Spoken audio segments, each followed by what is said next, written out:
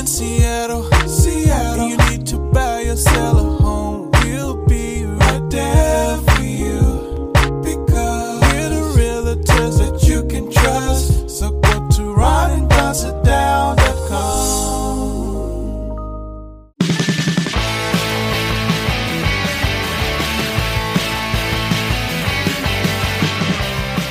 People ask me, how do you put up with these two? My answer, good snacks and video games.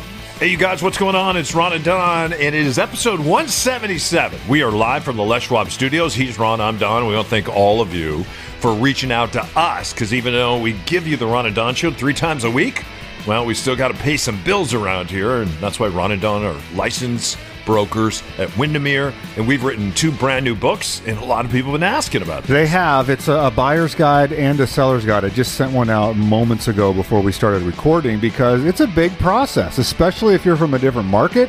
You might be from a different country. You might have never bought something or sold something. It might be the first time in decades that you've done so. It's a very complicated process. This is a great place to start.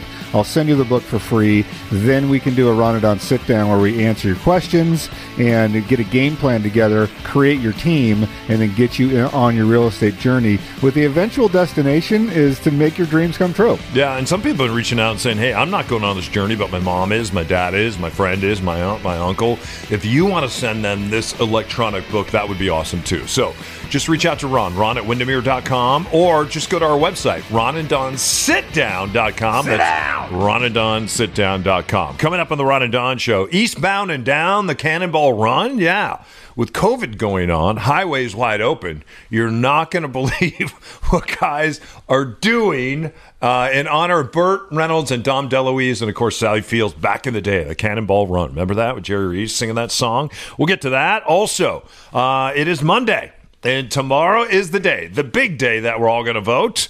And hopefully, well, chances are you may have voted already. Before we get to that, though, let's get to this. We're recording this over the weekend. It is Halloween, and tonight it's kind of interesting because I wonder what people are going to be doing as we head into the holiday seasons. Are you getting ready for a big Thanksgiving Day meal? Are you getting ready to have people over for a Halloween party? Are you getting ready for Christmas Eve, where aunts and uncles are going to be flying in? And what about New Year's Eve? Are you going to go to a big party somewhere?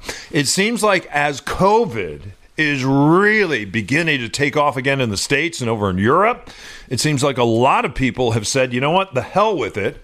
I'm going to a Halloween party. I'm putting this costume on tonight. Let me tell you what we're doing in our neighborhood, which I think is a way to kind of do both. We have a neighborhood list. It's kind of our neighborhood crime watch list. And what we did is everybody... On the list, number 1 says, look out for these O'Neills. Yeah. Keep your eyes on the O'Neills. You know what's kind of cool is in our neighborhood, we have a mix. We have a lot of young coders that live in our neighborhood, a lot of people that work in tech because we're about 4 miles from South Lake Union. And then we also have a lot of people that are in their 60s, 70s, 80s, 90s that have lived in this neighborhood for years, since World War II. And so the thought is, how do we go door to door? How do I go door to door with my son and go trick-or-treating? Because the bottom line is, we still want our kids to be kids. We still want our friends to open doors and ooh and ah. At the same time, we don't want to hurt anybody. We don't want to spread COVID.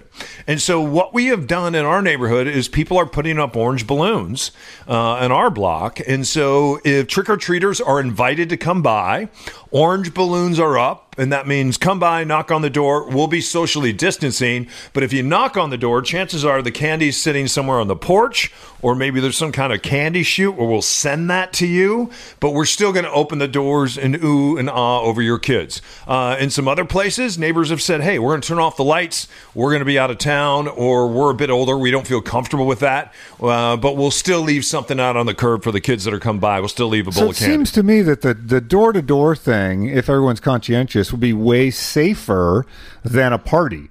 Yes. Like I think going to a party, being in a confined space with a bunch of people close together, that's the thing that you would be dangerous with. It appears like that's what I would think. Yeah, because there were those things we've had for years of like, hey, let's have all the kids show up at a grade school and it's indoors. If it's raining, let's say, or a church group or whatever, that seems way more dangerous than to just be outside, stay 6 feet away from everybody, and go up to the door and leave the door. Well, I think think what people have to consider is who's in your bubble. And they do this in Europe, and we haven't done a great job in coaching people here in the States.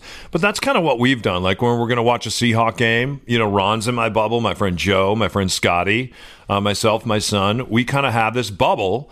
And we will get together. We'll do work things together. We'll watch the Seahawks together. But we watched the Seahawks together last weekend, and I almost froze my heart off because we had all the windows open. It was 46 degrees outside. We had all the doors open. We were socially distancing inside the house with our jackets on. We took everybody's temperature. We took everybody's temperature when they walked in. So we're doing our very best to say, you know what? How can we get together for a Seahawk game, have some sense of normalcy, and cheer for a team that we all love and care about, and at the same time be respectful to everyone that's in that room. And then also when you get up the next day, you're coming in contact with other people, and I think we have to think about that. As you head into Thanksgiving, Christmas, New Year's, you have to think about who's in my bubble. And if you're going to sit down and have dinner with someone at the same time, are you going to do it with doors open, with windows open? And I don't think it's super smart to get on a plane and fly to grandmother's house, because the bottom line is this: you may kill grandmother. You may. And I think also I'm thinking of families where you might be across the political spectrum, and even by state, there are sort of different standards. You might have to cancel it. Like if it's like, okay, well, I can't not invite Uncle Fred and Aunt Eileen, but I know that they're from a state and they're a different political stripe than I am, and maybe they haven't believed in masks, and maybe they've been different. I don't want to insult them by not inviting them, and so maybe better just not do the entire thing. I have a very good friend, when we were recording the last show, I got a text during the show that her grandpa died, and he's in a Midwest state that has been very laxed, and the governor of that state has come out publicly and said, hey, masks are optional. If your business needs to be open to take care of your family, have your business be open. I'm not going to tell you what to do. You're all adults. You can do it the same, however you want to do it. That state is spiking, and her grandfather got COVID and is now dead. And she's making plans to go back to the funeral. So if you're in that sort of state, and I had a 10-year-old, I would not want to invite people from that state. It's like, I love you. You're my family member, but I don't know who you've been exposed to. That's a state where 48% of the tests coming back are positive now. That must be North Dakota or South Dakota, because the Dakotas were like, hey, we don't need masks, and we don't have COVID. And now all of a sudden, you're right. It's somewhere in the 40 percentile of everyone that gets tested has COVID. And those populations are very small. North Dakota, South Dakota are only 800,000 people. And a lot of people that are there for fracking, right? They've come up from the South. And there's a lot of people in the South, especially out of the great state of Texas, especially out of places like Louisiana, Mississippi, where you have a lot of gas and oil, where a lot of those gas and oil people have come up to the Dakotas and they're up there fracking. They don't necessarily believe in wearing masks. And you have the governor of South Dakota saying yesterday that masks are still going to be optional there. Still going to be optional going into this election cycle, because he believes that's what he has to say in order to continue to be governor. I think it might be a female governor, but either way. So in that case, I would err on the side of just saying no Thanksgiving this year. Everybody make their own meal. We can have a family FaceTime call. Or a family Zoom call and see everybody for a little bit. But in terms of making that trek and being in the same room with people that are not in your sphere but are family members, that's what I would choose. My brother invited me to go to Thanksgiving in New Mexico, and I would love to do it, but I don't think I'm going to. Like, I would love to. I haven't been down there in a while. I would love to go see my brother. But in terms of the people that might be there, and again, it feels weird saying this, I don't know them. Yeah, I don't know everybody. Good friend of mine, one of my best friends, his daughter was invited to come to Thanksgiving and Christmas Eve, grab a meal. And she asked her dad, she said, is everybody going to be tested? Is everybody going to get a COVID test? And he said, I can't force people to do that. And she said, you know what? As much as I would love to come, I'm not going to be there. And her concern is, you know what? I'm healthy. My boyfriend's healthy. If we show up, though, and we end up passing on COVID in a very passive way to an aunt, an uncle, grandma, or grandfather, she said, I wouldn't be able to live with myself. I thought that was pretty extraordinary, because there's a lot of 20-somethings and 30-somethings out there, we think, that feel like, hey, I can go party, I can go to spring break, I can have a New Year's Eve party. I'm seeing Halloween parties online. We can celebrate and have fun and live through this. Chances are you can. But if you get COVID now and then you hand that off at Thanksgiving, I think that's the real danger. And that's what the CDC has been talking about. And that's why, again, I think we all have to kind of determine as we head into these winter months, who's going to be in our bubble, who's not going to be in our bubble. And this means there's going to be a lot of visiting like we do over at my house. We sit out on the deck, we put on big jackets, and that's how I talk to neighbors and friends right now. Well, it just reminds me, as you said that, of the heroism in my mind of all these millions of Americans standing in line in other states to vote. That are taking a risk. Yeah, you know what? Let's come back and talk about that. We'll talk about voting on the other side of this. Hey, you guys, listen up. It's Ron and Don here for Les Schwab. You know, the changing seasons. It's happening today right in front of our eyes. Hey, it's time to start thinking about winter driving conditions. And there's going to be a lot of people that are going to be driving this winter because they're not fly, right? So whether you're going to grandma's house, whether you're going on that ski trip, whether you're finally going to go get some lessons when it comes to snowboarding, Les Schwab, you want to make sure you stop by one of their 85 locations here in Western Washington before you hit the road. Yeah, some easy things to check out, and we just did this for my dad. Your windshield wipers, your headlights, taillights, front and rear defrosters, your blinkers and backup lights. Make sure everything is working properly when it starts getting dark so early. Some more difficult items to check out, and this is where Les Schwab comes in to help out. Your brakes, your alignment, your suspension, your batteries, and your tires. So important when it gets wet around here. Schedule a time at leschwab.com or stop by your local Les Schwab store for a free pre-trip safety check. They do a visual inspection for some of your vehicle's most important parts, and they can help you decide if you need winter tires. That's Les Schwab. Doing the right thing matters. If you're downsizing, upsizing, or right-sizing, Ron and Don can help you buy, sell, or invest in real estate. It all starts with a Ron and Don sit-down. Started out right away with Don helping us look at the options. Like, here are different ways you can approach the sale of this house. I've bought and sold a lot of real estate over my life. Don's listening skills were superior. Don came with Ron. He was incredibly well prepared. They were just really impressive. And the things that they outlined that they were going to provide, their services, it just made it easy. It was a laydown. And so we put it on the market on Saturday. There was a lot of interest. They made an offer on the offer date for over asking price. We did amazing. It was the best case scenario. We couldn't have done better. It couldn't have been a better experience. When we first sat down, they showed me what property was selling for in my neighborhood. They had several suggestions on when we should go on the market, what we needed to do to get ready to go on the market. I couldn't be happier with the experience we had. We all celebrated. It felt like a team victory. We were all just jumping up and down. They were passionate, and they were just honest and straightforward, and no, everything's great. I definitely would recommend it. We had multiple offers, $50,000 more than the asking price. He had no contingencies, so I jumped on that one. I can't wait to do another deal with them. It was great. It was awesome. When you're ready to sit down with Ron and Don and start your real estate journey, schedule your time with the guys at ronanddonsitdown.com.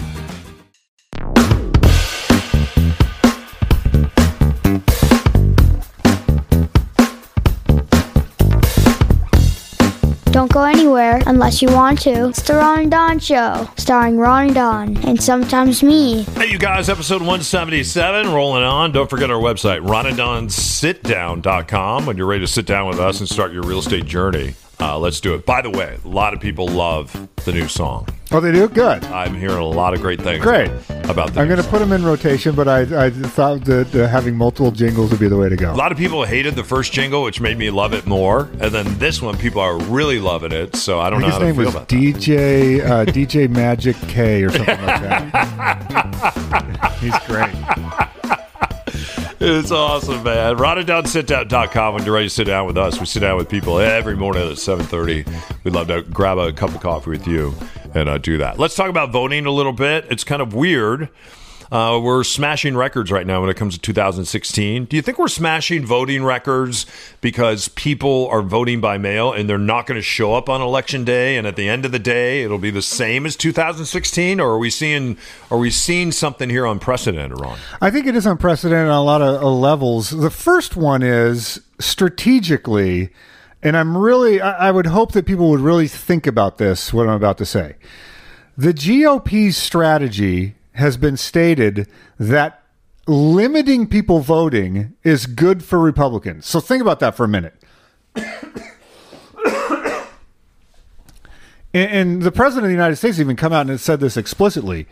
They want to block voters, make it difficult for voters, make it like you think about the state of Texas. They've taken counties. They said one drop box per county.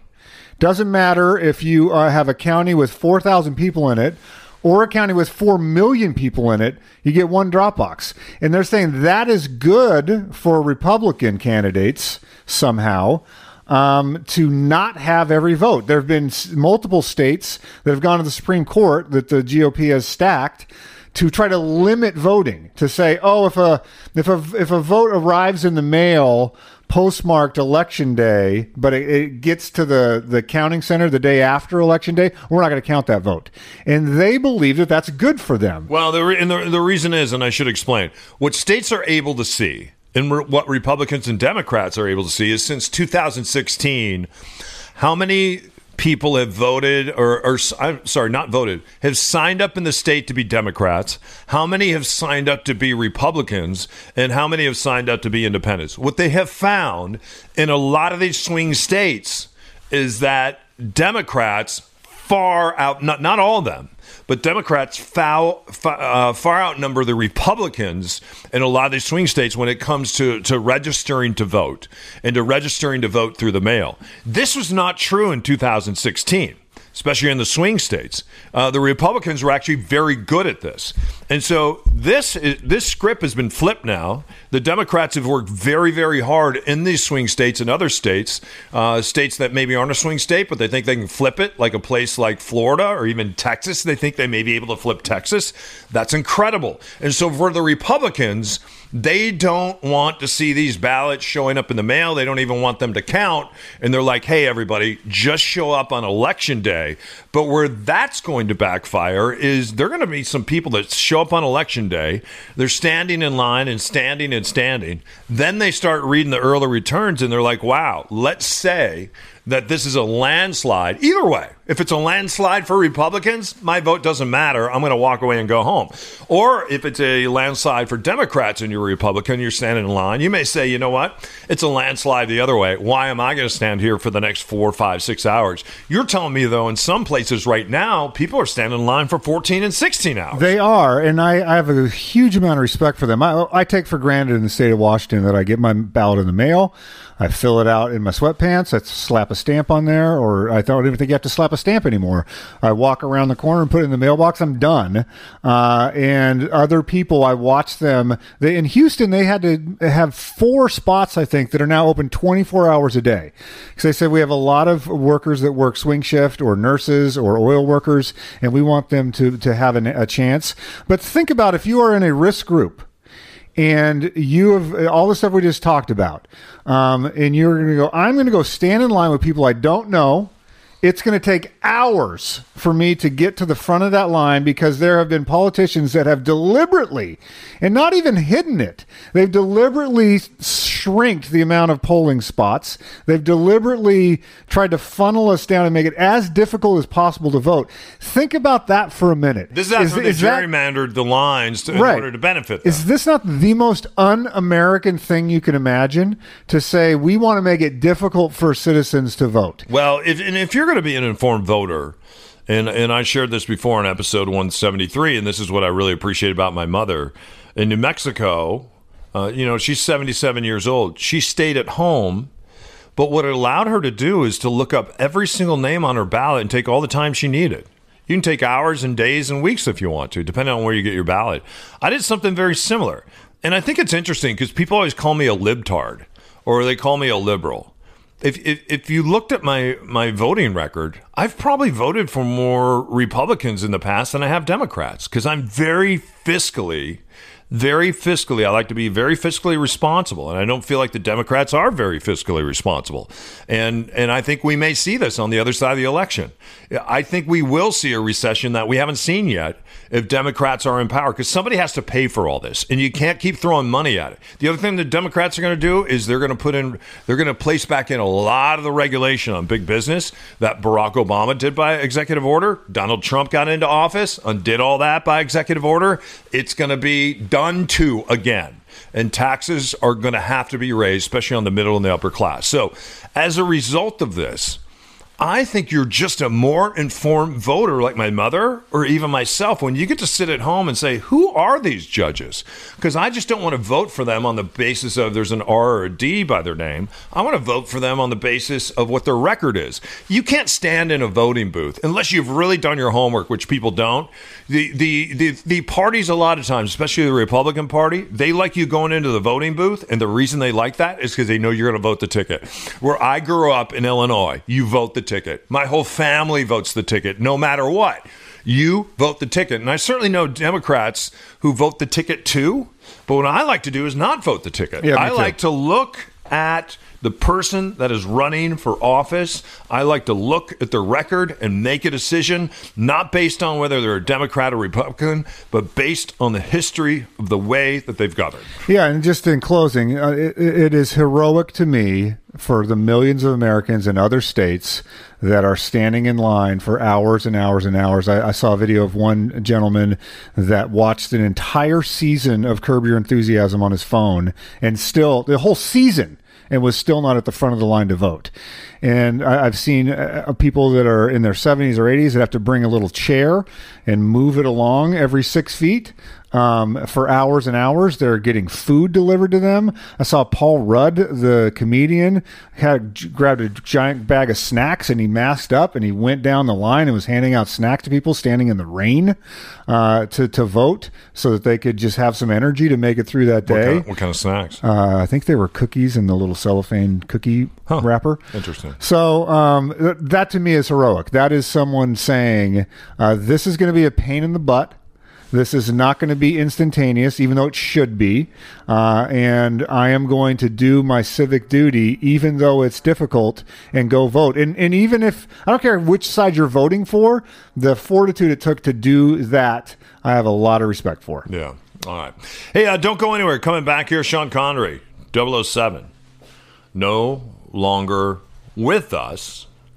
And some people are really sad today as a result of that. I'm sad about what he said to Playboy magazine back when he was 007. We'll talk about that on the other side of this.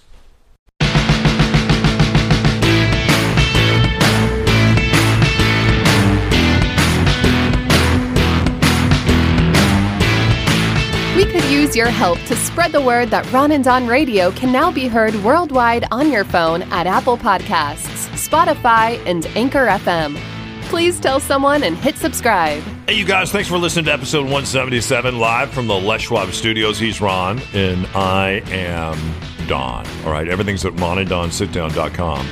Sean Connery, we find out, age 90, no longer with us, and he has not been in the press lately, and they say that's because he's sick. Other people have said the reason he hasn't been in the press is because he was asked too many questions about an interview that he did with Playboy magazine, going all the way back to 1965, where he basically said in this interview that it was okay to go hands-on with a woman, especially if you've tried everything else. And he was talking about hitting a woman. There was a woman that he's married to, his first wife, that accused him of hitting her. And it wasn't just this one chat with Playboy magazine. This had happened numerous times. It's interesting. We fast forward to now, and I see a lot of my friends, especially young women, they're like, oh my gosh, he's so handsome. He's so beautiful. We miss him. We love 007. Guess who didn't love 007? Sean Connery. He hated 007. He was like Gilligan on Gilligan's Little Island. When Gilligan got done with that show, he's like, I cannot land another role. So I'm just going to go ahead and put on my white little hat, and I'm going to be Little Buddy and go around and sell my autographs so I can buy pot. And that's how Bob Denver died. Sean Connery, on the other hand, still went on to do some really incredible acting. I loved him in The Hunt for Red October, and I thought he was a great actor, just a great, great actor. But he never really came out and apologized for what he said. Later on in life, his friends would say that Sean didn't feel that way, and they would try to reframe it.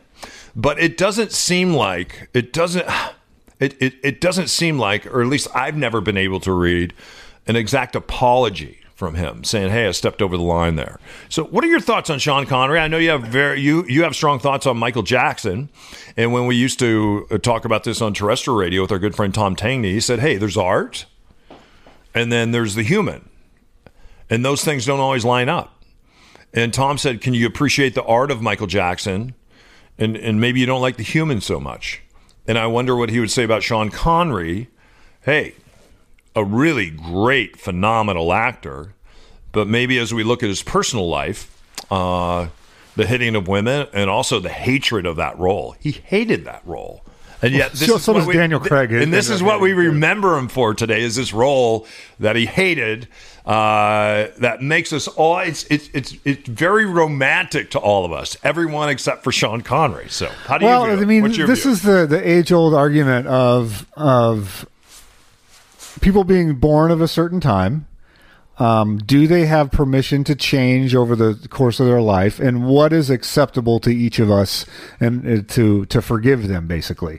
And so, to me, that there are two extremes. I think of like the Kevin Hart story, where he gets to host the Academy Awards.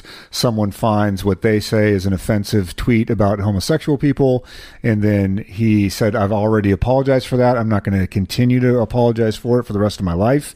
And so if you don't accept my apology, fine, but I'm not that guy anymore, and I've already apologized. And so Kevin Hart didn't get the Academy Awards that year, and a lot of people rallied around him and said, yeah, you did apologize. And so a lot of people thought the way you did when you said that. You learned your lesson, you apologized, but you can still go dig up that quote. So you can still go dig up the Sean Connery quote from the Playboy interview. John Wayne had the same thing, where he did a Playboy interview that got him in a lot of trouble. Now, About race. Yeah. So if you never change and you continue to espouse your viewpoint, then I think you condemn that person, even if they were a great actor. But with Kevin, though, so let me add, with Kevin, when they found that quote, there was already a record of him apologizing for that quote. Right. It was already on the record. He's like, let me point to something that I've already done. In other words, you didn't just catch me. I caught myself, and now there's a record of that. John Wayne never apologized for being a racist. He died a racist. Sean Connery never apologized for saying what he said about women or hitting his first wife. He never apologized for that. His friends did, and they tried to reframe it. Do you see that as being different? I think that people all evolve. I don't know the blow by blow of Sean Connery. What I do know of is that he tried to be as private as he could. Granted, being a huge movie star, he liked privacy. He would, go back to the Scottish, Irish countryside and try to have a normal life, so to speak. So my intuition is that if he did change, he was not the type of person that wanted to announce that to everybody. He would just say, I'm changing, I'm evolving, I'm doing it my own way. I don't need to make a big show of it. I will just be changed. And so if he did, from what I know of his career, he would not tout it. He would just want it to be. And I think a lot of men that, sort of that World War II era ethic, you lived a life of quiet desperation. Well, that's the old you English weren't thing. quiet playing that role, and you weren't quiet when you said that to Playboy. So I don't buy that. If you go it's a fair critique. If you go on the record, then you need to go back on the record. It's like Dory Monson at Cairo. He said something on the record on Twitter. Cairo has since then put him back on air. And when you read his apology, he doesn't bring up the transgender community. And it looks like there was no change in his heart over what he tweeted. And again, I don't think he should have been fired by Cairo or taken off the Seahawk broadcast. But at the same time, I don't think he is is apologetic for what he said. So at least we know where he stands when it comes to the transgender community. So I think it's the same here. I mean, John Wayne was a racist and died a racist. He didn't apologize. So I don't need to forgive him. And I don't understand forgiving people that don't ask or don't make an apology. In terms of doesn't make sense to me. For me, in terms of appreciating someone's art, my line of demarcation is the abuse of children. For me. So drug use, can I appreciate someone's art? Absolutely. Jimi Hendrix, I have a poster on the wall right now. Kurt Cobain did drugs, love his art. Michael Jackson, abusing children, great songs, will not play them. Woody Allen, phenomenal director and writer, will not go to a movie. They, in my mind, abuse children. If you have been violent in the past, I can still appreciate your art if you had an anger issue and it was with like another adult. I'm not endorsing it, but I can say I can separate that and go, I can see how that may have happened in the range of human responses. I can still appreciate your art if you had some violence in your past. When you start abusing children, then that's my personal line. So Mike Jackson out, R. Kelly out, Woody Allen out for me. Kurt Cobain, Jimi Hendrix, like people that struggle with drugs, people that may have had a temper. Mel Gibson is, it's like his was pretty extreme. But so like you sort of, it's a case by case basis. So with Sean Connery, I can still appreciate some of his roles, but I'm not endorsing the behavior. No. I just think it's funny because he doesn't appreciate those roles. It's so funny because Daniel Craig also now hates 007. Is that true? He's like, I'm so done with it. Is it because you get so branded and then the contract is super restrictive? What do you mean? If you sign on to be James Bond, you're signing on, you're giving away your life while you're James Bond. Okay. And then also Daniel Craig got upset where he's like, he wanted Idris Elba to be the next James Bond. And James Bond, with a history of racism, said, we're not going to have a black James Bond. And so that also made Daniel Craig really angry. Yeah. Okay. Good stuff. Hey, you guys, thanks for stopping by. Listen to episode 177. And whether you're a Trumper 2020 or you're riding with Biden, we have great love and respect for you. And I think no matter what happens on Tuesday, I was talking to a friend of mine that's a police officer, 30 years here in Seattle, and said they are training like crazy for the unrest. They said we are very, very short when it comes to police officers. And there's just some areas of the city, if something goes down here, it's just not going to be covered. There'll just be areas in the city here that won't be covered. And that's already happened this year. So that tells me, you know what, we need to look out for each other. We need to do more than hang yellow balloons or orange balloons or black balloons at doors saying, hey, it's okay to come trick or treat. We really need to check in on one another. And I think we have to send messages of love and care and compassion to people that we know, that we love and care about. If the vote doesn't go our way or your way, whatever way that is. Because at the end of the day, that American flag, it belongs to all of us. It does. It belongs to you and me, and we all have the right to let our freedom ring. He's Ron. I'm Don. Keep your head up, shoulders back. We'll see you next time. Also, check out our website, ronanddonsitdown.com. You'll see the Ron and Don Show only on the Ron and Don Radio Network. Hey, thanks for listening to the Ron and Don Show. Now keep your head up and your shoulders back and find some black belt courage. I'm not kidding.